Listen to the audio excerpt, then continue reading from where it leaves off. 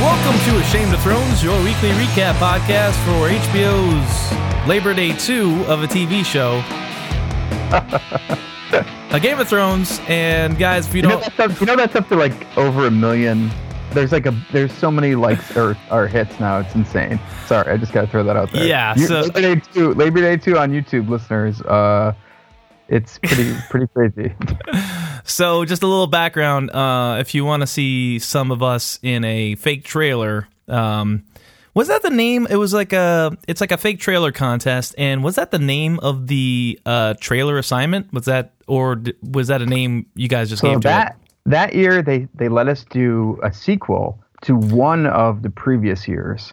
So the previous years were Miranda, 86, Labor Day, which we actually didn't do one that year because we weren't able to. And I think something else. So since we never did Labor Day, we just decided to do Labor Day 2 and kind of go bonkers with it. So anyway, it's like, back when the whole Grindhouse thing was happening with Tarantino making, what was it, Death Proof, and it was this whole thing. There was I guess that's where it spawned out of. Anyway, there's fake trailers, and these clowns would make a fake trailer every year in like a tight window. What was it, a week? Few days? No, we had longer than that. We usually waited until the last minute and did it in a week. But that's what they would give us like a month and a half. There was one time they only gave us like a couple weeks, and we were like, we can't do it. And that was the first Labor Day one. Oh, so you guys said fuck it. Well, anyway, the conceit of the trailer, and I suggest you guys check it out on YouTube. It's worth your minute and a half, whatever it is. Basically, the conceit is that every woman in the world gets pregnant at the same time. 8 months pregnant, just instantly 8 months pregnant, and all the men have to go to war to fight the pregnant women. It's pretty great. Because they're also like zombies or something. Like it's very strange. It just escalates. I feel like the only direction was escalate, and it does. That's the Snack style of filmmaking. That's Snack's former guest. But anyway, it's worth your time. And I guess a movie called Labor Day starring Kate Winslet came out at some point. Yeah, we suspect that might be why this one has so many hits. No. I mean, I don't think 1 million people saw Labor Day, but maybe 1 million people checked out the trailer and was like, oh, it's Labor Day 2? What's this one like? I really like that Kate Winslet. I wonder when Labor Day 2 is coming out. What's this? Apparently she's not in this one. All right, so we've been rambling for a while. You can obviously hear that for the first time ever, Brian isn't here. He might show up later. We'll see. But this is Jeff Andreessen from the podcast Greater Boston. If you guys haven't listened to that, please check it out. Great shit. I feel like this is the first time we've had you on to talk about this season. Is that right? That is correct, yes. What are your initial impressions? I've been thinking that the show has lived up to your title of your podcast for a long time. In general, but I feel like it hits both new lows and new highs this year. Yeah, that's sort of my thesis. I kind of hinted at you about in the beginning. Like I learned to sort of love the show again this season by just accepting it as the show that it is and not the show I want it to be. Yeah, because the show that it is an incredibly stupid show. Yeah. It's just so stupid. Yeah, it's ridiculously stupid. And there's plot points and character motivations, even quite frankly, the characters themselves and the dialogue that I feel like are kind of unforgivable at this point, especially when compared to how they existed previously on the show. I was talking to, I think he's been on before. Has Jim ever been on the show before? Oh yeah, Jim has been on the show. And what we've been saying was that the characters, without the books to draw from, the smart characters, the Tyrions, the Varys, Littlefinger, they're all stupid now. Yep. They have no good schemes. They have no good quips, no intelligent things to say. So all those characters, Littlefinger especially, I mean, the fact that Littlefinger just kind of, I love the moment where he gets caught. Don't get me wrong. Oh yeah, that was a nice scene. But the lead up, it was he had nothing going. He had nothing. His whole plan was to turn sister against sister, and what was the next step? Like there was no steps after that. We all saw that he was completely outmatched there. Yeah. How come he didn't see it? How come he couldn't see that he had no gas in the tank? Like it was just really, it's all for the moments now. Everything's kind of orchestrated for the moments, and that's it. That being said, I thought this is one of the most watchable seasons that they've made, because it's once you just accept that it's just trash, that it's just garbage. Yeah. It's incredibly entertaining garbage. It's beautiful to look at. I love that they trim the fat to a certain extent. I even forgave the instant traveling, like we're playing Skyrim all of a sudden. I'm like, yeah, sure, whatever. There's parts of it that are like less grim and dark than it was before, and I'm okay with that because I think it's just accepted the fact that it's extremely silly bullshit, and they're just running with it. And there are actually some moments, character moments, like when they're on the other side of the wall and all these guys are talking and they're all great characters and they're just talking. And I was like, this is great. Yeah. Or even at the scene at the end with the meeting where they're just kind of exchanging some lines here and there. It's very much kind of fan service to a certain extent, but it's also kind of just nice to hear these characters like talk. So moments like that still kind of worked. And once you forgive the show for just embracing what it is now, I actually kind of enjoyed watching it. I know that seems kind of strange, but I think you just sort of have to accept it for what it is and not what you want it to be. And once you do that, it's fine. I enjoy watching it. It's just not good. Yeah. Does that make any sense? Absolutely. So I got so once again, a little history lesson for this. Is your first time listening to the podcast. Terrible time to jump in because it's the last podcast we're going to have for a while. But the whole reason I started this podcast was the season 5 made me so angry that I wanted to quit the show. Like, it was not fun. It was just brutal. That was an especially bad season. Yeah, you had the Sansa rape, you had the skanks getting introduced. It was just a season of suffering, as Brian and I referred to it as. And I knew I couldn't quit the show because I wanted to, but I realized it was too much in the zeitgeist. I would never be able to avoid it. So I decided to talk about it in a podcast. That being said, season 6 I kind of enjoyed, and I don't know if it was because of coming off of season 5 being so bad. I was just like, whatever. They're writing. They put an end to the Dorne plot very quickly, almost as if they were to say, "Hey, we fucked this up. We're just gonna." Whoops. Yeah, and I kind of liked it. You had these, the big moments with the Battle of the Bastards, which was an amazing episode. So, I started to feel the same way you're talking about this season, and I continue that goodwill into this season. But because I would just said several times, turn your brain off, just enjoy the spectacle. Yeah. I mean, I told Brian that you could see that whole Magnificent Seven thing being set up, and I'm just like, this doesn't make any sense. The plan is ludicrous. It's ludicrous. It's ludicrous, so but you know what? I kind of want to see what happens if all these 7 badasses go north of the wall. So I'm on board. And I feel that's like how they get you. Yeah, they get you with the characters and then playing off with each other and just how insane the whole thing is. And you're like, I'm kind of curious about how that goes. And even as it's going, and you're like, yeah, this was really a stupid idea. I was right. I am a better military commander than the King of the North, the ex commander of the Wall, all this stuff. I knew this was dumb. And to your earlier point, that's not the way the show used to be. And once again, I guess it's the part of the rant where we have to kind of cut Dave and Dan, the showrunners, a little bit of slack because they did sign on to do an adaptation of a book written by a guy who used to write for TV. So they're having to go off of who knows.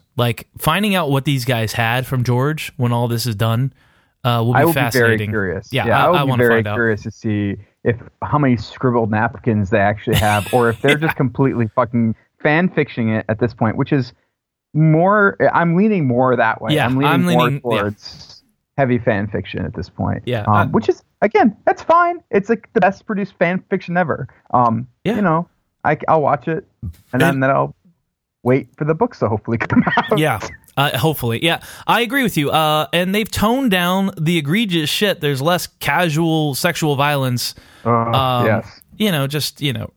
People getting raped as window dressing.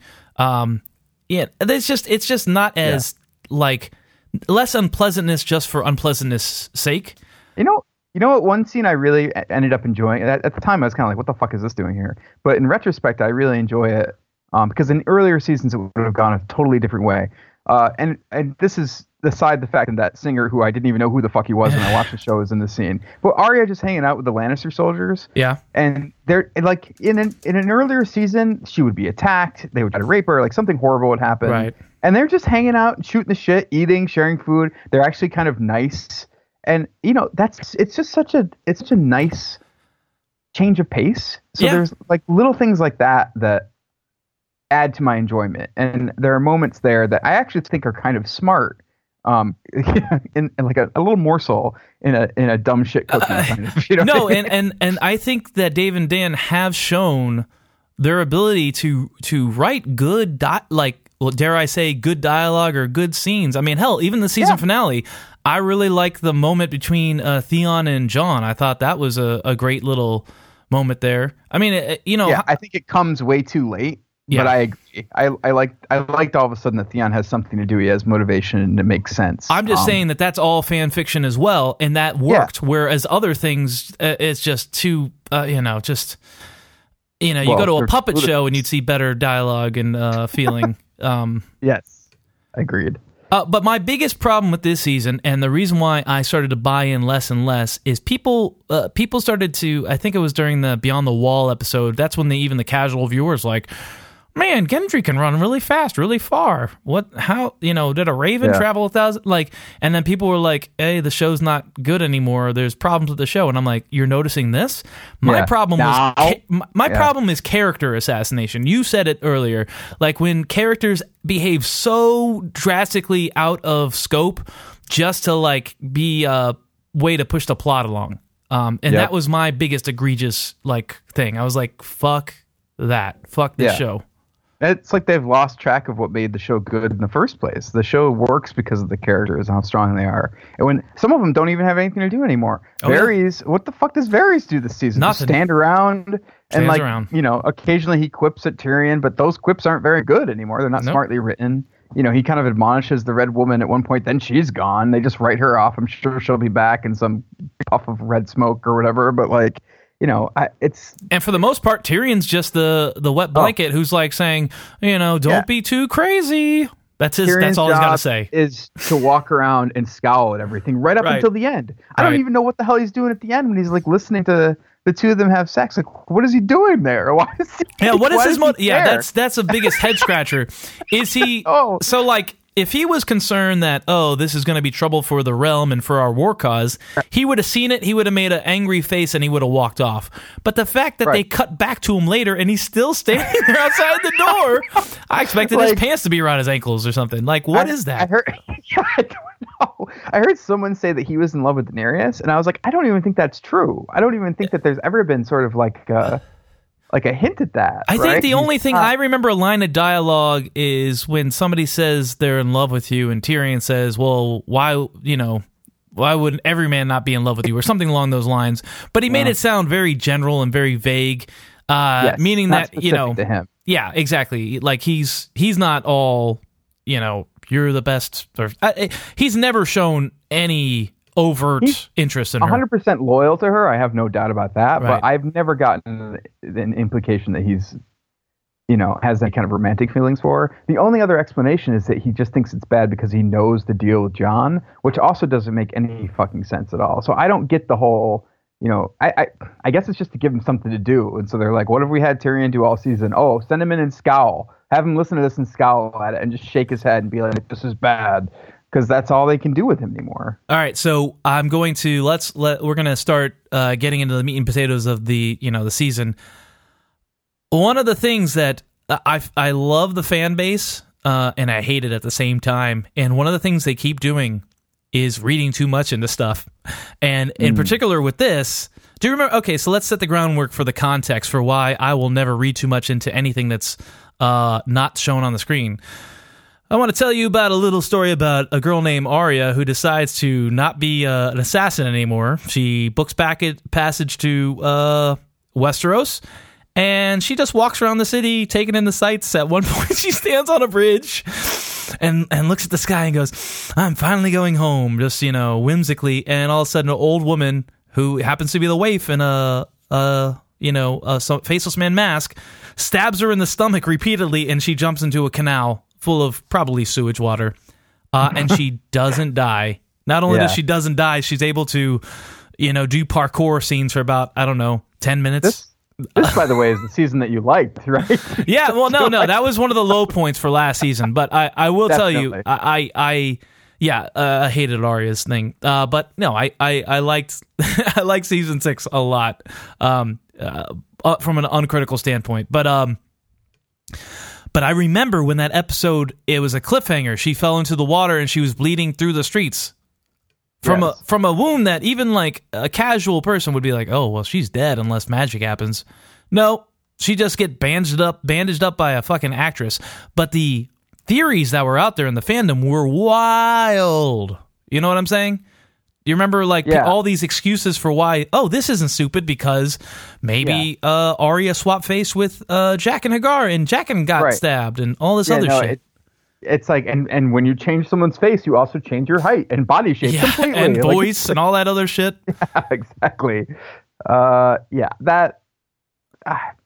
do remember that. And you're right. Fans are dumb. Fans want to be fans. And so fans will always excuse stupid bullshit because that's easier for them because they don't want anything to get in the way of them loving the thing they want to love. They just want to love it. But the thing is that's me too, but I guess I have a bigger, lower threshold for that shit. I mean, I think you can be a fan of something and recognize its be critical of it. Flaws. Yeah. It's just that I think a lot of people have a really hard time with that. I mean, it's the reason I go on and on about this all the time. It's the reason why shit like, Rotten Tomatoes is so popular and people will be like, oh, it's got like 100%. Someone's going to ruin the rating. Who gives a shit if they do? Like, did you like it? What did you think of it? Like, what's your opinion of it? Are you just like trying to find the perfect work of art that everybody loves? Because that doesn't exist. And even if it did, it would probably be not very good. You know what I mean? Like something that's going to appeal to everybody probably has some flaws. So this quest for like, just let me love it, just let me like it, don't think about it, don't get in the way. I think that sometimes clouds fandom in a negative way. It makes them uncritical. I mean, you could say the same thing about patriotism, religion. You could when you want to believe something. Here's the thing, guys: wanting to believe something will cloud your judgment. Like, just recognize that. I mean, I'm not saying don't believe in it or don't like something. Just understand that. Do I want this to be good? Yes. Well, you should always use critical thinking and question yourself. Question the things that you like. Question the things that you believe in. That's just good use in your noggin. That's all that is. Right. And when Daenerys burned all those people alive with her dragon, I stood up and I cheered. Yeah. Why did I do that? What the fuck does that say about me being an awful person who, likes violence? At least, because it's something you've wanted to see on the show since the beginning, right? Yeah, way to save me. Yeah. Well, no, I'm not saying that you're like, yes, burn, but at the same time, like, it's a war. It's a show about war, right. And also, this army hasn't really been all that nice in the grand scheme of things. I don't know. I don't think you have to be. Yeah, I think. Well, exactly. At least you're saying like, what does that say about me? This fact that this piece of violence like says something, and as long as you're doing that, titillates me. Yeah. But going back to all this, I said all this just to talk about your point with Tyrion standing outside of Dany and Jon's door, listening to them bang for a long period of time, and people are saying this is.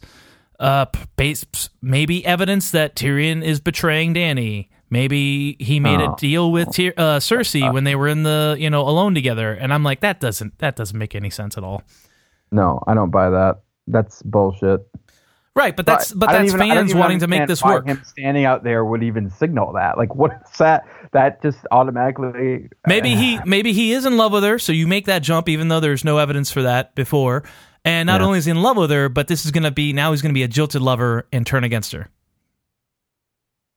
I don't buy it. I don't buy it either. I'm just telling you what the fandom is coming up with to make this show make sense. Look, fans. This is Jeff here. I have something to tell you. You're idiots. Like, if you actually believe that this is what's happening, who knows though? I could be an idiot, and that's exactly what they do next season. And then I will come on the show next season if they do that and be like, but look who's the idiot now. But it's not me. It's the dudes who write the show. That's when I'll then shift the blame, because that's really dumb. You're absolutely right. So your biggest point is, guess what? That could be true. Next season, Tyrion could turn against Dany and could be against her because he was in love with her the whole time. And that's the kind of crazy bullshit that makes this show not a good show. That would come out of nowhere. With any like good mystery, you want to think, oh, well, I should have seen this the whole time. But you would never see this stuff. And this is what I was talking about with these characters doing these crazy character swings. Like Arya was like 3 different people this whole season. You know? Yeah. And some of that, some of that stuff annoys me because it's sort of like, at what point do Arya and Sansa kind of realize that they're on the same side? And so how much of what they're doing this season is just for our benefit? Like they're play acting, right? And it's just for us, the audience, to be like, do you think it's working? Like that to me doesn't make any sense. And it's just sort of, even if you got a little bit of a hint that they were doing it for some of Littlefinger's spies, that they were doing it for his benefit, or even if he had a little bit of a hint that, sorry, I'm really stuck on this point. Yeah, that's fine. That things weren't going perfectly, that he had more work to do, that all he didn't have to do was just open his mouth and he would be fine, I would be more forgiving to it. But the whole thing doesn't make any sense. No. And it really changes all the characters. Everybody. That's the problem. It assassinates everybody's character. Arya is dumb. Sansa, dumb. Littlefinger, dumb and unoriginal and unimaginative. And the plan doesn't make any sense. This Winterfell plot was the worst part of the season in my... Absolutely. Yeah. And even every time they cut to it, I was like, oh my God. Like, and here's my biggest issue with it is that they think that it's smarter than it is. They think that it's great. Yeah. They think it's like the smartest thing they've got going. And it's so clearly the least intelligent move they've made or could have made with these characters. I mean, honestly, I've been wondering why this dude's been on the show since the end of last season. Why are they keeping him around? He has no, what's his next purpose? What's his... Yeah, they had nothing. I don't even understand why Sansa doesn't kick him to the curb. I guess because he's got the Knights of the Vale, right? That's pretty much it. Yeah, and he's like a proxy for Robin Arryn, the sick kid in the area. Like he's the Lord Protector and has the ear of the kid, because it shows that he has to go through the kid, because convincing the kid is how he got the armies to go to Winterfell in the first place. But it doesn't make a lot of sense. Like I just don't. Sansa was like, "Yeah, you sold me to Ramsay to get raped. Thanks a lot. I'm going to keep you around though because we need your soldiers." Like that whole thing. They didn't exploit any tension of that between her and John, which I thought. Or what his next step was. Like, what is Littlefinger going to do? Okay, so he's going to get rid of Arya to what? Marry Sansa? If that would have been made clear, or married Sansa to Robin Arryn in the Vale, to get Winterfell, or just push Sansa to sort of try to be in control, like manipulate Sansa even further. Which again, he should know better. Like it's I don't know. We could belabor this point forever, but the bigger point is that it was dumb, and it harmed the characters, established characters that we liked very much so. All right, so to give this a little bit of structure, so we just don't bash it, I am going to go to the Wikipedia summaries are very short, so we're just going to go through it one episode at a time, and then we're going to wrap it up just by talking about what we think is going to happen in the last season, which. I unfortunately it's going to be pretty short, because I have that same feeling that you said with the whole Tyrion thing. If he turns out to be a traitor, it came out of nowhere. I don't know where the show's going to go, because it doesn't really it seemed to be hinting at much besides the same thing we've been knowing for a while, that the White Walkers are going to come south and there's going to be a battle for the dawn. That's about it. Yeah. But let's go through. So here we go. So episode 1 of this season starts with Arya at the Twins. She poisons everybody dressed up like Walder Frey. Bran and Mira arrive at the wall. Sansa disapproves of Jon's forgiving the houses Umber and Karstark by letting the kids hold on to the lands. And Sam is at the Citadel where he learns to steal books. And learns or confirms, and that's my biggest problem with it. The Citadel was definitely a problem too. Oh yeah. But he confirms something we already heard from Stannis in the show, not just the books, that there is a mountain of dragonglass on Dragonstone. So Sam confirms that, which I found exceedingly frustrating. Jorah's in the cell, and in the Riverlands, Arya meets the friendly Lannisters with Ed Sheeran. I'm in love with your boobies. That's the song he sings. Oh, really? Yeah. And gross. Yeah, it's pretty dumb. Let's see. Thoros is hanging out with Sandor, and he goes to that house and he sees a vision of the mountain and the army of the dead. Let's see. Jaime tells Cersei they need allies critically, and she informs him that she has proposed marriage to Euron Greyjoy. And I think that's about it. And Dany arrives on Dragonstone. The end of that episode was my least favorite thing they might have done. Just the long, slow.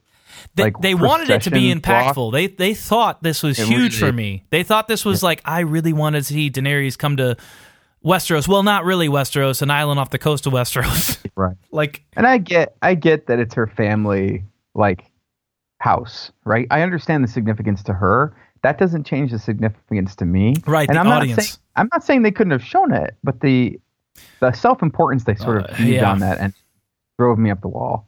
And that really kind of soured what I thought was a fairly good start to the season. Like I was kind of like, yeah, okay, this is moving along. And then they just hit that sequence, and I was like, what the fuck? Like that's how they ended the first episode. Like, I don't know. I remember reviewing this very well, for us. I remember the first couple episodes were pretty high. So I like this episode a lot. The Ed Sheeran thing was, I didn't mind it too much. I mean, I give it shit, but I honestly didn't know who he was until people started flipping out about it later. Well, like, I didn't know who he was until like I started hearing about it in the Game of Thrones podcast and whatever articles I'd read. But whatever, it's fine. Yeah. But what does it do? Like, it humanizes the Lannister soldiers for Arya, but the problem is it also humanizes the Lannister soldiers later when Dany burns those motherfuckers alive. Right. That's a problem. Right. Well, it's a slight. It's only a problem. It's only a problem if we're not supposed to take the sort of moralizing of that Tyrion does seriously. So I think maybe they did it a little bit sort of to tie into that. Talking about like how wrong. But the thing is, a lot of the stuff they're sort of moralizing about all of a sudden is very new to this show. Yeah. And ultimately you're talking about like are you going to take over the realm without killing anyone? Can you do that? Yeah. Because that doesn't really seem to make any sense. But at the same time, I do think it sort of hints at the broader conflict, which is that all of this sort of warmongering and politicking over the throne and the realm is besides the point, because the whole point is the threat that's sort of coming. Everybody's going to die. Yeah. Yeah. So that some of that I'm like fine with, I guess. But I don't think so, because I think like you said, they're introducing one thing. So like the whole point with humanizing these people was for Arya to see these soldiers just people trying to get home to their families, just people that had no other choice. And because Arya was going to kill them. And it's the same thing that Dany does later, and it's okay. Tyrion is even, he's shocked by the devastation, the level of killing, but not in the act of killing, I would say. Right. Maybe if they were all dead with sword wounds, he'd be okay with it. Yeah, that's the thing. It's like, oh, we have an atomic bomb now, and I'm not sure how I feel about it, kind of. That's a good point. I mean, these are all people who fought in battles. Like, all of a sudden, them being like, I don't know about violence seems kind of a strange thing to sort of pull out at this late stage. Yeah, and I really do think that as a whole, the Game of Thrones is anti-war and revenge tale. I just think it's taking a long time to get to that point. Right. I mean, obviously, there's parts of war that's are titillating and great and make me want to stand up while I see a whole bunch of people get burned alive by Dany's fiery justice. But but yeah, as a whole, it's not good in real life. So I don't know. All right, so let's move on. Episode 2, Stormborn. Dany sends Dornishmen and Yara's fleet to Sunspear in the Unsullied Castle Rock. Vari's loyalty is called into question, which I thought was a good scene because they had to address it. Yeah, that's the best thing they've done with that character this whole season. The only thing they did, and I think Amelia's Clarke acting was pretty damn good there as well. Melisandre arrives, encourages her to invite Jon Snow, and then she really doesn't do anything else. Cersei calls the lords, and Tarly flips on the Tyrells. Qyburn comes up with his dragon-killing weapon, which we thought would be a big thing and actually kill a dragon, but I guess it's done now. Like, I don't know if that'll ever come back. Didn't really work. Yeah. Arya meets Hot Pie and is a complete jerk to him, psychopath, and she plans to head back to Winterfell instead of going south to kill this queen. Sam sent his letter about the Dragonglass to Jon, and Jon leaves to go to Dragonstone after getting the, letter inviting him to Dragonstone as well from Daenerys, and it was from Tyrion, so he trusts him. And he decides to leave Sansa in charge despite their disagreement on how to rule. He threatens Littlefinger with physical violence. Stay away from my goddamn sister. And Sam heals Jorah Mormont. And then Euron's fleet basically destroys all the Dornishmen in one fell somehow. Again, like we haven't gotten all these Dorne characters out of the show yet. How else can we do this? Yeah. That's exactly what it was. Let's fully sweep the board. But, if you take another step or another minute to think about it, you're like, wait a minute. Their armies are still there. They're really angry at the Lannisters to begin with for killing the former queen, which was... It's not good. No.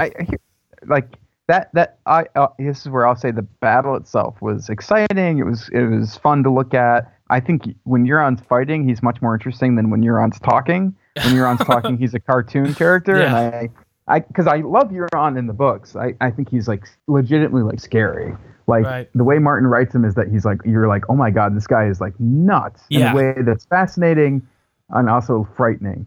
He's a cartoon character on the show. When he's fighting, I'm like, this guy's entertaining, great. But the biggest issue I have with the ending, and I don't mean to just harp on the endings of these recaps, but the way that they sort of set up. And this wouldn't be an issue probably if the guys weren't talking about how great this was in the after episode interviews. When they're talking, they're going on and on about like, look at this like room full of women like talking about their strategy, talking about war. That's awful. And then like in the scene, they just kill them all or just like wipe them off the board in like one foul swoop. Why wouldn't any of them think that Euron would be after them? Why wouldn't any of them like be on the lookout? This is a guy, they stole all their ship. Why would they be, like Yara, and they're all on the same ship for convenience? Yes. Whatever. And they just get completely decimated, and so it just makes them look stupid and pathetic, and it just... and the remaining woman on the small council, Olenna, dies in the very next episode. Exactly. So this whole, like, it's one after thing congratulating yourself? Don't pat yourself on the back too hard. If all you're going to do is essentially just wipe all these characters off the board, because that you're not really doing anything then. You're just making them look foolish. Which I'm not saying they can't be. I'm just saying that like you can't be self-congratulatory. You can't have both. Yeah, you can't have both ways. Yeah, exactly. I agree with like Euron when he was first introduced. When he was first introduced last season, he came out of nowhere. He doesn't seem right for the role. Like. I agree. He's not crazy. He's miscast. Enough. Yeah, he's not crazy in like a I'm scared of you in a like the Euron in a book has like a theatrical nature to him, but he sees the point and he seems like a true sociopath where he doesn't know or care about like other people's feelings. He'll just do whatever it takes to get his way. Mm-hmm. I don't know. This guy just seems very. He seems like a drinking buddy. That's what he seems like. I don't know. He's a joke. He seems like a joke more than anything. Like you're supposed to laugh at him more than anything, I think. I don't know. Problem, but he's going to be a bad guy, I guess, for the foreseeable future. We'll see. Yeah. All right, season 7, episode 3, The Queen's Justice. Jon arrives at Dragonstone. Dany demands his fealty, and he's like, fuck that. Talks about the Army of the Dead. After we get the meet cute between Dany and Jon. Then eventually Dany lets Jon mine the Dragonglass. Melisandre decides to hide and peace out. Bran arrives at Winterfell and creeps out his little sister or his older sister by talking about how pretty she looked the day she got raped. The worst scene of the whole season. That's the first thing you know everything, and that's the first thing that it's fucking ridiculous. Euron returns to King's Landing in his Mardi Gras parade style thing where he drags his prisoners through the whatever. Cersei proclaims him admiral of the fleet, so I guess he's been promoted. Cersei gets to, I guess, kill the two sand snakes. They're still in the dungeon, or they're already dead. We never see them again. Let's see. Jorah decides to peace out by not really having a conversation with Sam about who he is or who Jon was, even though he's heading to see Jon and all that shit. Grey Worm leads the attack on Cassidy Rock, which is mostly abandoned. They have a small force, and Euron's fleet, I guess, after just being in King's Landing earlier in the episode, and went all the way around, to the other side of the continent, and is burning the Unsullied's ships. And it would be one thing if we just got one line of dialogue about, like, I sent half my fleet to land, that'd be fine. No. But no, and we even see Euron Greyjoy's flagship, the big old ship that has the eye on it, in the water. So Euron was there in his boat. Absolutely ridiculous. And at the same time... Part of the problem is that they make a big deal about how brilliant their counterattack is. Stupid. By having everybody separated. And it's just like, what are you talking about? Like, that shouldn't be a big deal anymore, guys. You guys are moving around all over the place. And, it doesn't make sense. And then all this is like, the Lannisters take Highgarden, and Lady Olenna dies and tells Jaime that she killed his son, who he doesn't seem too broken up about it.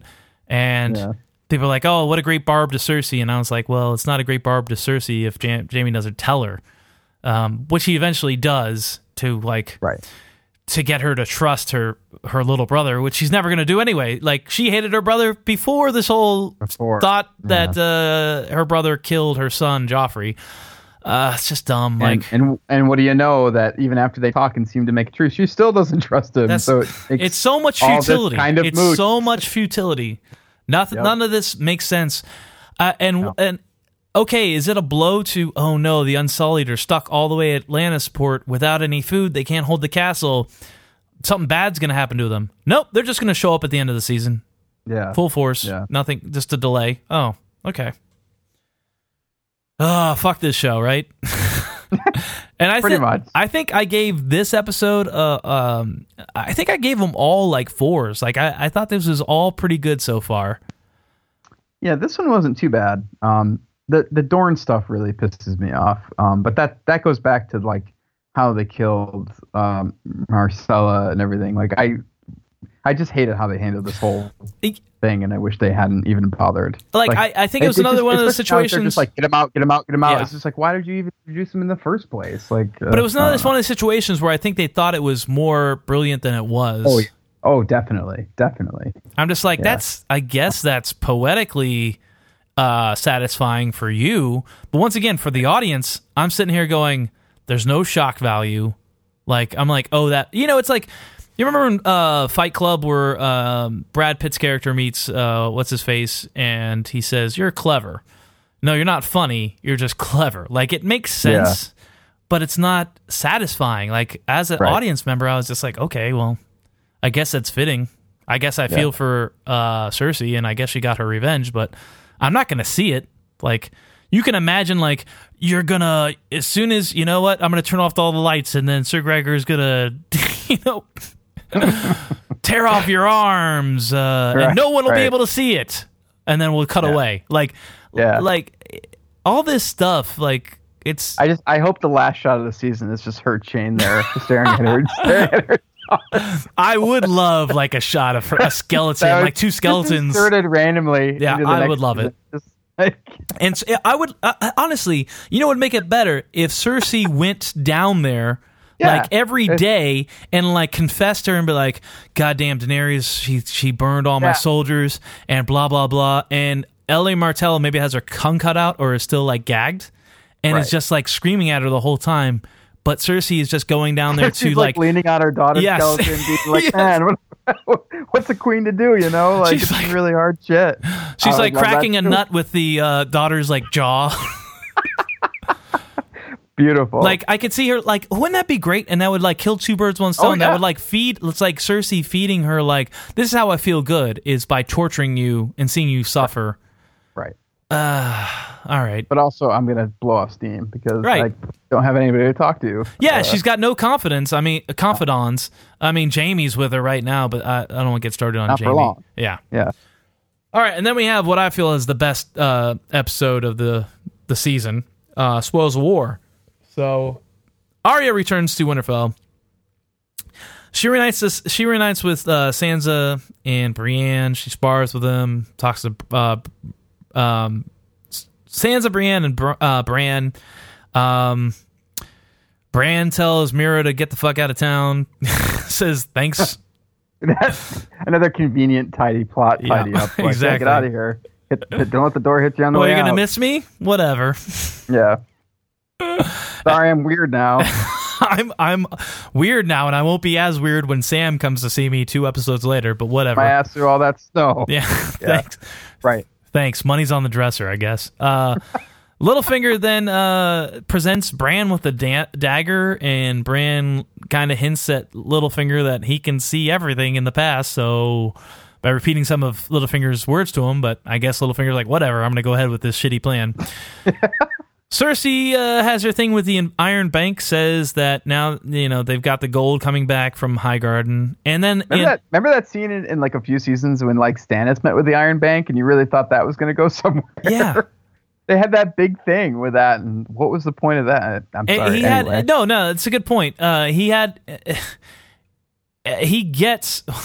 Well, in the book, there's no analog, because in the book, he meets with the Iron Bank, like, right at the end of Dance with Dragons while he's in the snow. Like, the Iron Bank guy is going to see Stannis in a bad place. Stannis is freezing out in the snow, and the Iron Bank guy still wants to fund his war.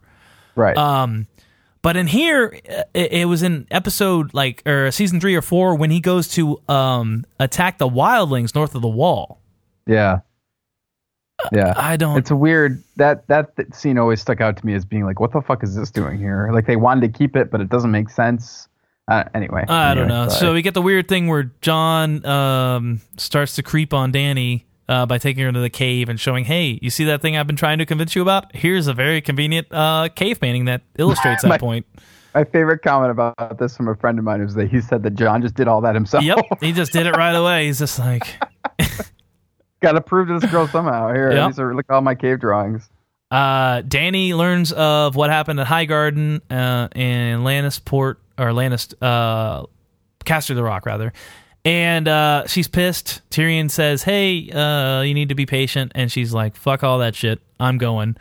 So Dany goes, and with her Dothraki, they absolutely wreck the combined Lannister and Tarly forces. Who knows how much of the reach that is, but we're led to believe it's a lot.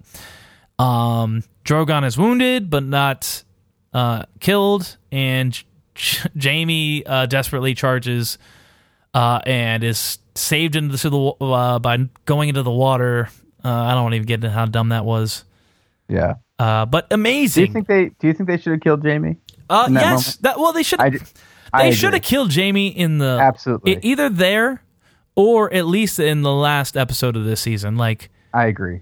That I think feel like he's another character that serves no purpose at this point. And in both situations, it was doing the same thing twice. In this episode, Bronn shot Drogon with the giant spear hurling scorpion thing, and Drogon lights it on fire, and Bronn jumps out of the way at the last second.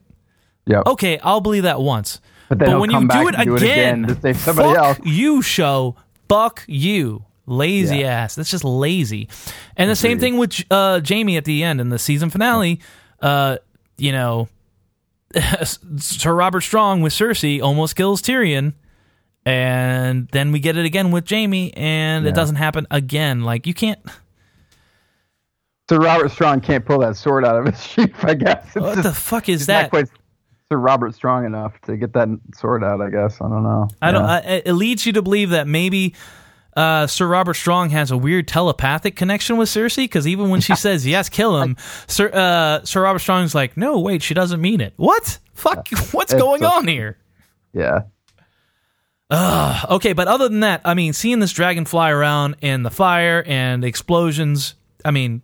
Here's one thing I'll say about that sequence. The show never looked better. The dragons never looked better. It looks incredible. It looks like what you always imagined it would look like, and possibly even better than that. Like, it really does exceed your expectations. It definitely did. Like everything, like like seeing in the Dothraki, the overwhelming numbers of the Dothraki coming over the hill, and once again, like going into this episode, people saw the previews and like, what? Why are they in the Old West? Why are they like going past the Grand Tetons? Right.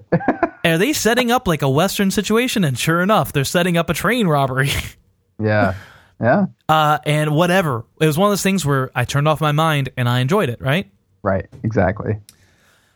Okay, so moving on. Emily Clark's delivery of Dracarys is possibly the worst line delivery in the season. That's my biggest fault for that episode. She just kind of, I know somebody who says, "Did you just say your own name?" It's like, no, not quite. But otherwise, it was good. It was a good one. Yeah, I think that was the season pinnacle for me. All right, next episode, Eastwatch. Jaime and Bronn go back to King's Landing after miraculously getting saved in the water, whatever. Tyrion doesn't want Randall and Dickon burned alive, even though they volunteer for it, and that whole thing. Yeah, we'll get to that in a second when I finish the summary. But Jorah arrives, Dragonstone, reunites with Dany. Jon's friendly with the dragons, alluding to his birth. Bran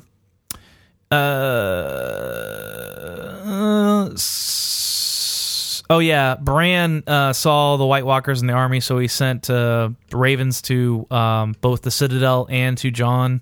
And Jon's like, I gotta go. I gotta go do stuff.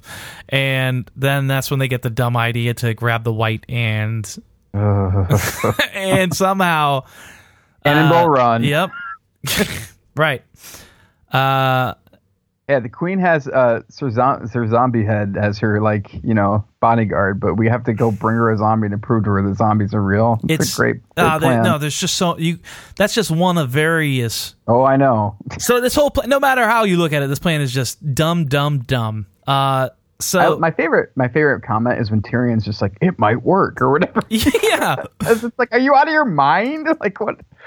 Sorry. Anyway. No, you're absolutely right. We might as well talk about it now. The only thing else that happens is, Littlefinger does the spying thing on Arya and sets her up. Tyrion meets with Jaime and sets up the meeting, and they get Gendry, and Gendry's all about it, and they go north and they set up the Magnificent Seven thing.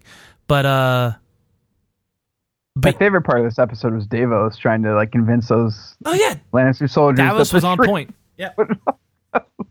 The horny shrimp monger there. That was a nice touch. That was great. Like he is delightful. He is charming. I love that guy. He's delightful. He can do no wrong. I know anything he does. I'm like, he should be the star of the show. He should be, and he was. He's one of my favorite characters in the books too. He's like, he humanizes all these people like Stannis, who's like almost like a, an unfeeling robot as well. But right. Davos is there to lend a human hand. But yeah, delightful. Or one hand anyway. Yeah. But, I'm sorry. Wow. But yeah, this whole the plan, just the dumbest plan in the world, and it all counters on if everything works. What makes you think Cersei would believe you anyway or care? And guess what? That was my first thought, and she doesn't. So the next 3 episodes are made moot, and it ends up with a dragon. They risk all their lives. Yep. They give the White Walkers a dragon just to prove a point to Cersei that she would not, all of the viewers know where she's going to go at the end of it. And we're getting ahead of ourselves a little bit. And to a certain extent, she kind of has a good point. She's like, pragmatically, yes, it makes sense. Yeah. I mean, it's horrible on one hand, but from a strategic point of view, her chances are desperately increased if she only has to fight the remnants of one army versus like 3 or 4. Anyway, yeah, we'll get to that. we're getting ahead of ourselves, but I think it's important because this is the germ of that plan, and I feel somebody else has pointed out, other people smarter than me have said, they came in to that meeting, Daenerys and her crew, without offering Cersei any reason to take part in this truce. Right. Like, what's in it for me? Yeah. Yeah, not smart. I agree. Yeah, it's awful. But yeah, the whole, I did like the excuse to have, once again, I saw it setting up, Gendry. Hey, it's Gendry. Hey, what's going on? You want to come along? Yeah, I don't care. Fuck it. Like, he literally is like, fuck it, I'm not doing anything. Let's do it. Yeah. Risk my life in a place I don't know where I am? Yeah, sure. And the coldest place in the world was ice zombies? Sounds great. Let's go. What were you doing here? I figure, hiding from the woman who wanted me dead right underneath the nose was the safest place I could be. That doesn't make any goddamn sense. Whatever, let's go. Let's go to the most unsafe place now. Oh, by the way, we're doing that so we can keep the woman who wants you dead happy. How does that sound? Yeah, exactly. Oh, my God. And I mean, I feel like we're not overly paying attention to the details about fast travel. Like, these, it's about the characters. It's about the people, and it's awful. It's bad. Okay, Beyond the Wall, this is the Magnificent Seven stuff. Littlefinger, is exasperating things, and Arya and Sansa get into their fight. Arya, Sansa's snooping around, and there's a bunch of fake tension, and Arya gives her the dagger. Who knows? After Sansa finds severed faces in her bag. At Dragonstone, Tyrion counsels Dany to just chill out and whatever. Same thing he's been saying all season. Beyond the Wall, Jon leaves his crazy party. They successfully capture a white, but then are assailed by a fuckload of whites, because that was another problem with the plan. Have you ever seen a White Walker in a zombie by himself? No. By himself. They're always in huge hordes, every time, except for that one time in the first or second season. Anyway, they get trapped on a frozen lake, and then they get a couple days respite while Gendry runs to the wall, gets a raven to Dragonstone, and at the last second, they're fighting all the zombies, and Dragon saves them all. Dany shows up. The Night King shoots one of them out of the sky with throwing a javelin, and Jon stays behind for some dumb reason. And he is miraculously saved by Benjen Stark, which was the point where I was like, fuck this show. And that was the bridge too far for me. Benjen Stark shows up just to give him a horse and get him out of there. My favorite is it's like, I won't make it without you, which is what everybody always says. No, he always says, there's no time. He says, there's no time. That's the other cliche. Yeah, like, get on the horse. Like, like, what is the horse going to slow down if you're dead, cold ass? It was the Titanic thing. Like, just let's try to both fit on the door. Right. It didn't make any sense at all. And Benjen showing up just made me angry. I remember being angry because I was like, now I've forgotten about Benjen, but now I have all sorts of questions about him. Right. And that's not good. He's just sitting there waiting for Jon to get himself in a fix, I guess. Just stalking Jon. Awful. And just being like, he's going to get out of this. He's left behind. Well, better go save his ass. Yep. So Jon falls in cold water, gets out, goes all the way back to the wall on a horse, and is not dead. Doesn't have hypothermia. And then he bends his knee to Dany in a intimate scene, which I kind of like that they didn't consummate anything right there. I feel like they built the tension with that scene pretty well. Yeah, no, it was a nice scene. Yeah, and the two of them are actually really good. In those scenes, which is important, I think. I think it's important, and once again, it's people that the fandom have criticized for not being good actors, and I would agree with that to a large point, but I think they have definitely shown great acting ability at times, and I feel like, importantly, in their romance, I've bought most of it. So I have too, which is weird because I actually think their romance doesn't make a lot of. I mean, of course, it doesn't make sense, but. They're very good together. Yeah. So I guess in a way it does make sense because they have chemistry. They have some level of chemistry. I'm not saying it's like moonlighting with or Jack and Diane. Don't keep me wrong, but I'm just saying that especially like you're right, they're not the best performers on the show, but when they're together, I think they bring out their best qualities of each other. Yeah. So and they do good. I believe it, and that's what you want. And the episode ends with the Night King resurrecting Viserion, which one of the other dragons that Danny isn't riding because he can't tell them apart. This episode, once again, I thoroughly enjoyed the beginning with all the meet and greets. Even though it felt like a checklist, like you talk to this person, then you talk to this person. Yep. I felt like it was a little bit put it into an Excel chart. Right. It didn't feel organic, but I still enjoyed it. And like I said, I was willing to suspend my disbelief. But when Benjen showed up at the end to save Jon, and Jon, can he be killed anymore? I was led to believe he was just given a extra guy in a video game, and he could still be killed again. But it seems like he can go fully into a frozen lake, pull himself out, which I've been in cold water and I struggle to swim because your just muscles lock up on you. But not only that, he can survive however long it takes to get back to and then, like I said, Benjen coming out of nowhere just makes me ask questions about Benjen when I had moved on. Right. I don't care about where the Night King got big ass chains to pull the dragon up. I don't care about that either. Yeah. No, my biggest beef with this episode, and I have a few beefs. I get your Benjen beef, but for some reason at that point I was like, all right, whatever, fuck it.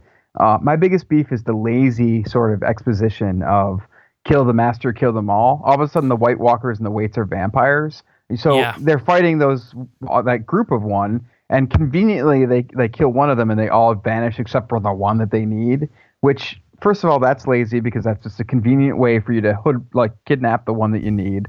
And second of all, it introduces that whole kill the Night King and then his army's dead, which I just fucking hate. I think that's stupid and lazy. It makes them so less scary. Yeah, exactly. It gives them such a stupid out.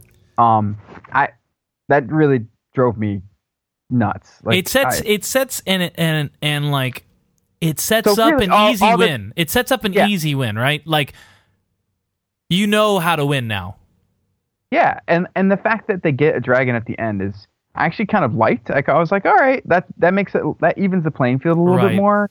But really, what's going to ultimately happen is one of them's going to fly down in a dragon and kill him, or the dragon will burn him, and that'll be it. I feel like they've just set it up so too neatly, too easily, too late. It's too late in the series to all of a sudden be like, oh yeah, by the way, here's the magic way to sort of kill them all. I don't know. That really rubbed me the wrong way.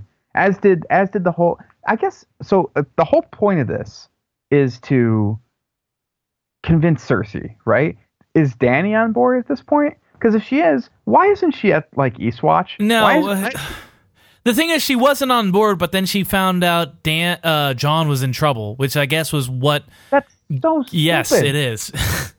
That's this is So if you're at least halfway convinced, at least just take the fucking dragon to Eastwatch and hang out there. Not all the way back. And I don't mean to belabor this. There's problems. Yeah, it's just not good. Yep. Okay, so let's finish this shit off. So in season 7, the one we just watched not too long ago, everybody gathers and they propose a truce. Cersei isn't into it, but then she sees a zombie and she acts all afraid. Euron pretends to go away. We know that Cersei's just pretending the entire time. Tyrion goes talk with her, almost gets killed by Sir Gregor, doesn't get killed. Cersei agrees to the truce, but it turns out she is really getting the Golden Company to fight for her. That's where Euron went. Jaime doesn't like it. He leaves after being threatened to be killed again by Sir Gregor and not. Sir Robert Strong has got such blue balls at this point. Yep. And not just because he's a zombie. There's problems with Sir Gregor. I'll get into that too. So Theon, the whole thing we talked about, he confronts Jon and gets a little bit of absolution, but not completely. Decides he's going to make up his mind to go see Yara, and his magic, his superpower is being able to get kicked in the nuts without feeling anything because he doesn't have any nuts. That's the dumbest thing in the world. Oh yeah, yep. Anyway, Sansa pretends to put her sister on trial, but all of a sudden, I'm going to put you on trial, Littlefinger. I did like Littlefinger's like 7 stages of like acceptance, not acceptance. But I mean, the bargaining performance is great. Yeah, like, he's just like desperate, and it's a fun scene. I'm not going to take away. The scene was great. The lead up to it was just dumb. The lead up, yeah, just dumb. Samwell arrives at Winterfell. I guess he feels no obligation to go to the Night's Watch, even though it took vows or whatever. Yeah. And him and Bran have a conversation. Like dead dads or dead brothers. Oh yeah, does he even know? We don't get that because he doesn't know. He didn't like we get that one scene where the teachers at the Citadel were like, should we tell him? I don't have the heart. Is he gonna? Do you think like he's gonna be like fuck Daenerys after he finds out? Because that seems kind of weird. No, I don't. I don't know what his deal is. The only Sam's best value right now is that he has a Valyrian Steel sword. Yeah, and he can tell a history lesson. He hasn't. He didn't do anything in the Citadel. Let me finish this off, but I want to go into my Citadel rant because I feel like we talked about how bad I hated the Winterfell thing, but I hated the Citadel too. The Citadel is really bad. You're right. But go ahead. All right. So they talk about Jon's patron, or who Jon's parents were, and it comes out it was Rhaegar and Lyanna. We knew that, but we match up Sam's hard-nosed research at the Citadel coming up that it was a legitimate marriage after an annulment, and Jon is the rightful king of Westeros, and this is interspliced with Jon banging his aunt. And Tyrion looking on sternly. Tyrion looking on sternly, and then the zombie dragon burns down the wall, letting the army of the dead through into Westeros proper. So does the ice dragon burn down the wall, or is it icing down the wall? Who cares? I couldn't figure that out. Yeah. People are arguing about this. I don't care. It's magic. At this point, if you're looking for logic, you've come to you haven't been paying attention. Whatever the saying was. If you think this is going to have a happy ending, if you think this is going to make sense, you haven't been paying attention. That's the tagline for the episode. Fair enough. Okay, so the Citadel he goes all the way down to the fucking Citadel, and what does he do? He gets confirmed. He does everything that they won't do. Jesus. So what he does, he doesn't discover, like I said, I can bring up the episode where Stannis says, Dragonglass, huh? Well, we have a mountain of it at Dragonstone. He says that to Sam. Right. So Sam finds proof of it in a book. This is just to remind the audience, apparently. Right. So confirming it has value, but it's not big value. So he confirms it. Great. Jorah shows up. He decides to just take some amateur surgery, and he ends up curing Grayscale, which is something I guess no one's done in a long living memory. Would you say? Wasn't Stannis' daughter cured of Grayscale? Yeah, but they talk about that in the show, and it's she was so young, and they got it right when it stopped. Maybe there was one way to stop in his track and another way to heal it completely. So their excuse was just that, like, if you do it, it's too dangerous. You'll be turned too. Like that's right. It's too contagious. Yeah, you're a danger to other people. Put some fucking gloves on, guys. It's part and parcel of the whole problem of the Citadel, which is all of this. It's like knowledge that's forbidden. We only do the regular knowledge, not the good knowledge. Like that drove me crazy. And I went on a rant about how this is just another form of anti-intellectualism. That it's anti-academia. Yeah, is what it is. It is. And trust me, I work in academia. I'm all There's for plenty of things to criticize. Yeah, plenty of things, but just the sort of sweeping criticism of it at all. It's just really stupid. Like Sam's better than all these old fucks. Right. He doesn't learn really anything. The only thing is the books. Like, he didn't need the Citadel at all. All he needs is the access to the books. Just needs a fucking library. That's it. So the Maesters have no inherent value besides the books that they try to keep smart people away from, good people. Right. They don't even want them to read them. They're just like, that's the good book section. We don't dare go in there. So that's what it says about the Citadel. That's what it says about academia in general, because that's what the Citadel is. It's the learned people. Yep. So I had a real problem with that. But yeah, he solves Grayscale, which I got to ask you, what was the point of Jorah getting Grayscale to begin with? No point whatsoever. I guess just to give Sam something to do. And so really, and that's something that he's like. Jorah had Grayscale for an entire season last year. Right. Yeah. No, I remember all the constant shots of his arm, bringing down his arm and checking it out, being like, "Yep, still there, still got it." Awful. Like, it doesn't make any sense. And then the last thing he does is What? He steals discovers- a bunch of shit, right? He steals a bunch of shit, and what's her name? Lily? Oh yeah, Gilly. Gilly reads that thing about the annulment. Yes. That seems that seems like a wasted trip to me. Yeah. Didn't learn a ton, I don't think. You save Jorah for what? What does Jorah do? He goes on the Magnificent Seven trip, but I don't know if he was necessarily instrumental to their survival. He doesn't Jorah should have died. Jorah should have died saving Daenerys, I think, or something. I agree. To make his surgery, worth something, to make his getting grayscale and going on this trip in the first place, or he could save Jon. I don't know. That's the thing is, Jorah should have felt indebted to Jon because of Sam. Sam went to the Citadel because of Jon.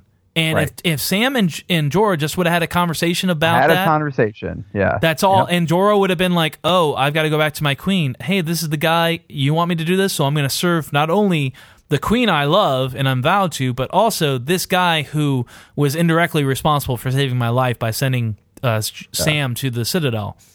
Yeah. That would have made the Magnificent Seven episode more powerful, because so many red shirts, every single time somebody would die, I'd be like, who is that? Oh, God.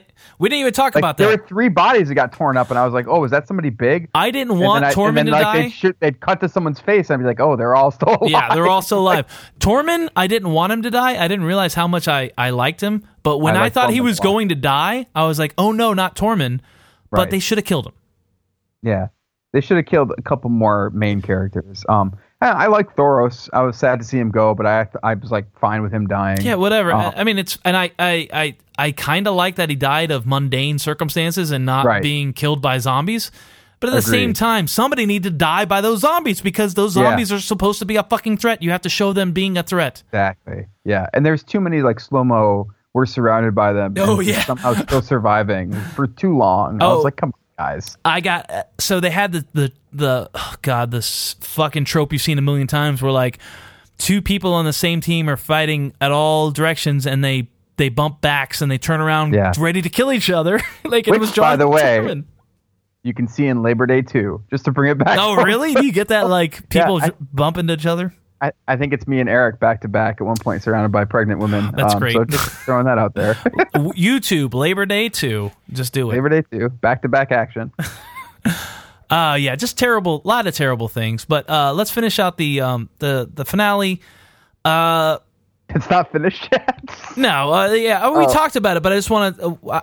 I went on the thing about the Citadel. So. Oh yeah. Okay. Sorry. So Jon and Dany bang. We find out that Jon is the legitimate heir. And here's my problem with this stuff too. God, I was going off on so many rants. So I feel like a lot of movies have this thing where the orphan, the everyman, is the chosen one. Yeah. But then you always find out that the orphan everyman is not the orphan everyman. He has some great genetic patronage that is the reason why he's better than everybody else. You see this with Star Wars, you're like, oh, and you're thinking, oh, well, anybody can be in touch with the Force. No. He's Luke special. Skywalker was his dad was somebody who was powerful, so that's why he's special. Yep. And why is Anakin Skywalker special? Immaculate conception. Right.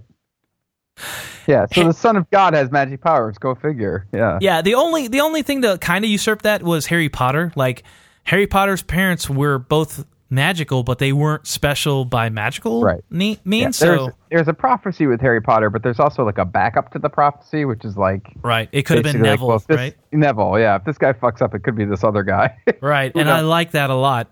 But here we have the hero who is a bastard. You thought. But no, he's not an everyman. He's the goddamn rightful king of the Seven Kingdoms. That makes sense that he's in charge of everything and so great, because it really does matter who your parents are, and you can extrapolate to genetics and probably eugenics from there. Oh God, it sounds awful, but am I wrong? No, I get what you're saying. Do you think that there's any, other than the fact that the Red Woman was involved with Jon, is there anything to the fact that they both died and came back, like both of them? Who?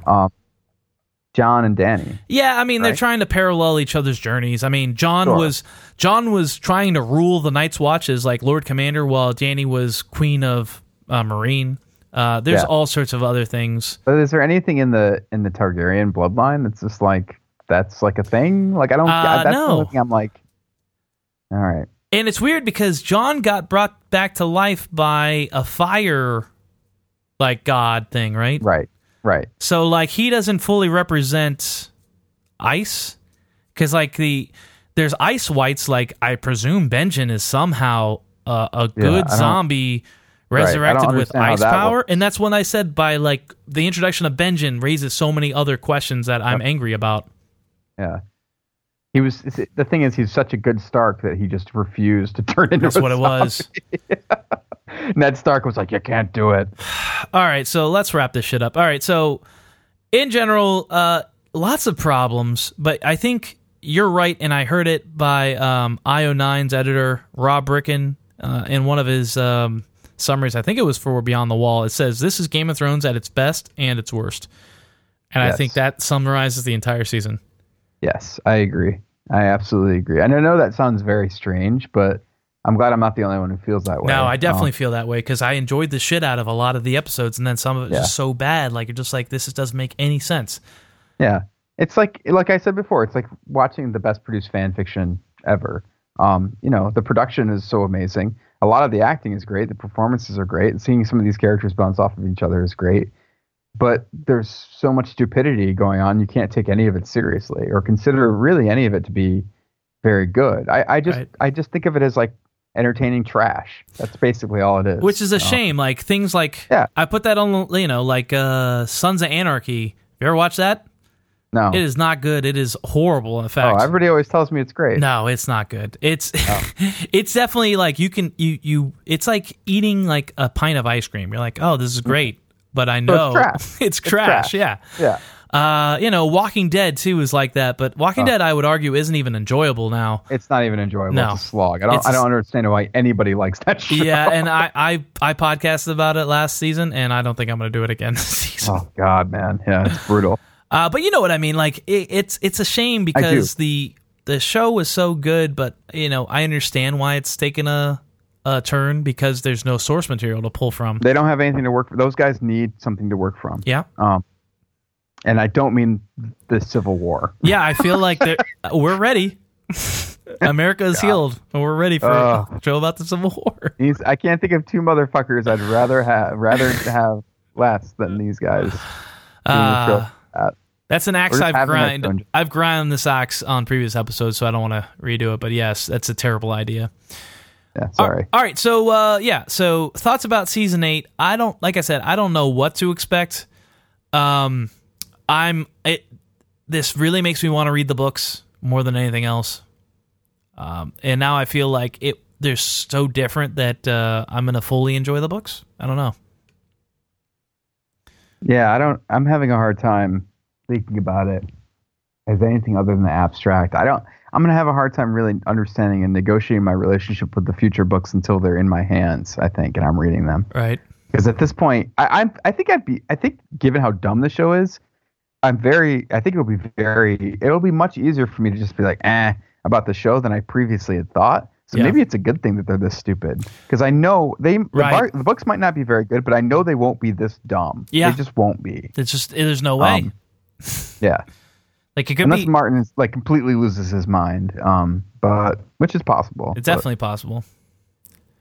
I can't, like I said, I can't even speculate about season 8. Like, I kind of figured it would be a war on two fronts, like, and it is. That's where I thought it was going to. Yeah. So like, and that's pretty much accurate. Yeah. And this season didn't have very many surprises. I mean, we all knew the wall was coming down at some point. Nobody important died in the last half of the season. Yeah. Besides Littlefinger, and he wasn't important at that point because he was just standing around doing nothing. Exactly. Yes. I don't know. I think that, it's going to be...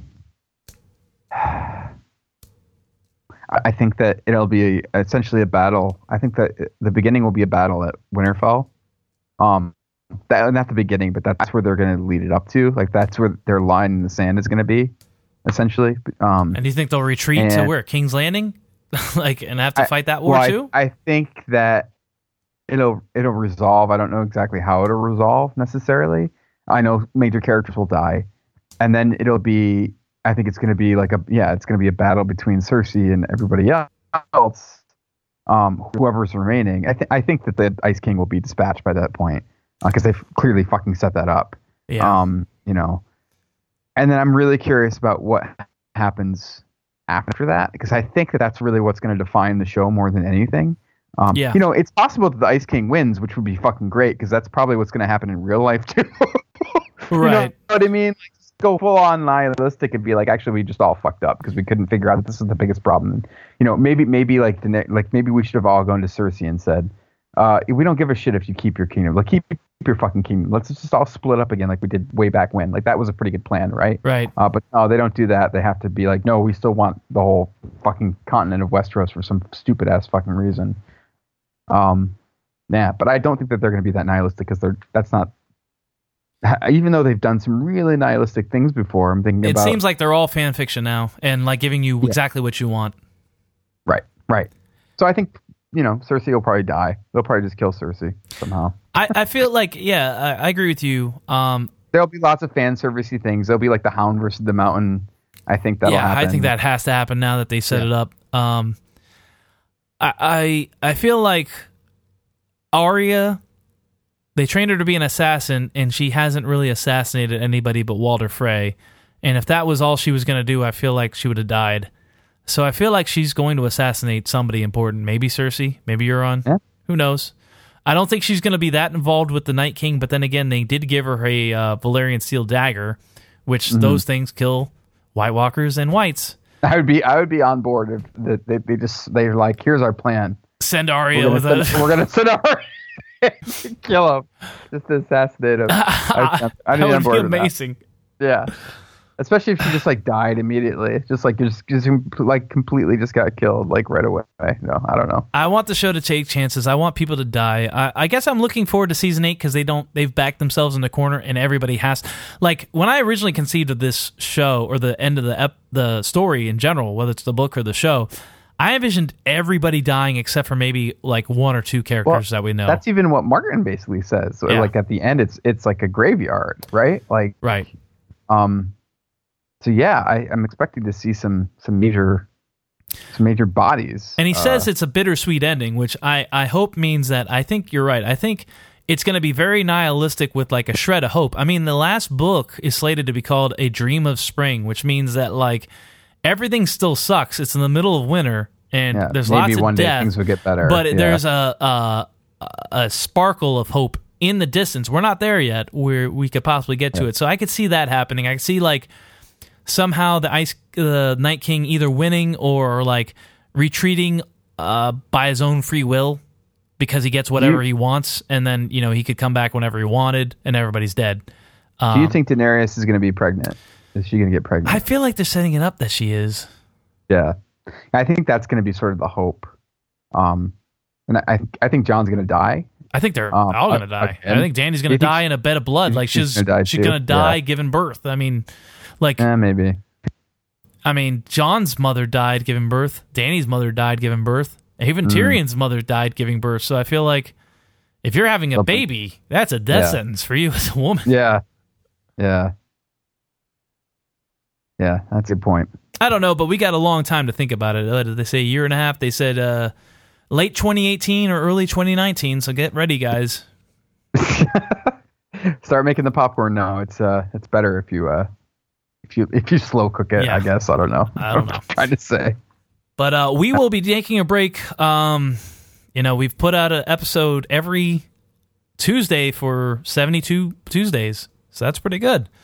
Congratulations. Thank you. That's a big deal, man. Yeah. I thought we could get to 100 shows, but that's not going to happen anytime soon. We're not going to rewatch the show a second time. We're not going to make up content like other podcasts are going to do.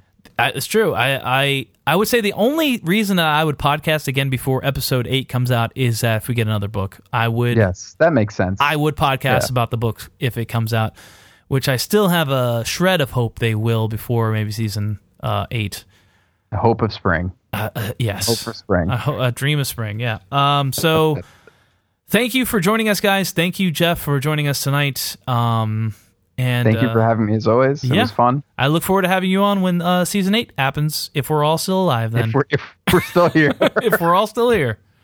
More doubtful every day. We might be doing this in a lean-to while pissing and drinking our own piss and eating cans of beans in an apocalyptic future. But who knows? We'll still be talking about, oh man, what do you think Danny would do? Yeah, the important stuff. Yeah, exactly. All right, guys. Thank you for joining us, and we won't see you next Tuesday. So take care. Good luck.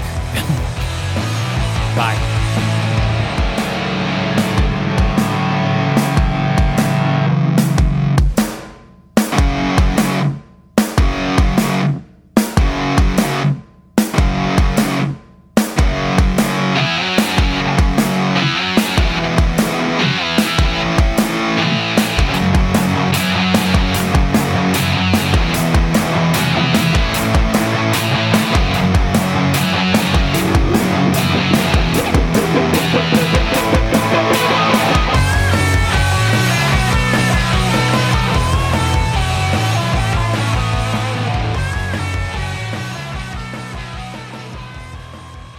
I've got a dragon. Give me some ships.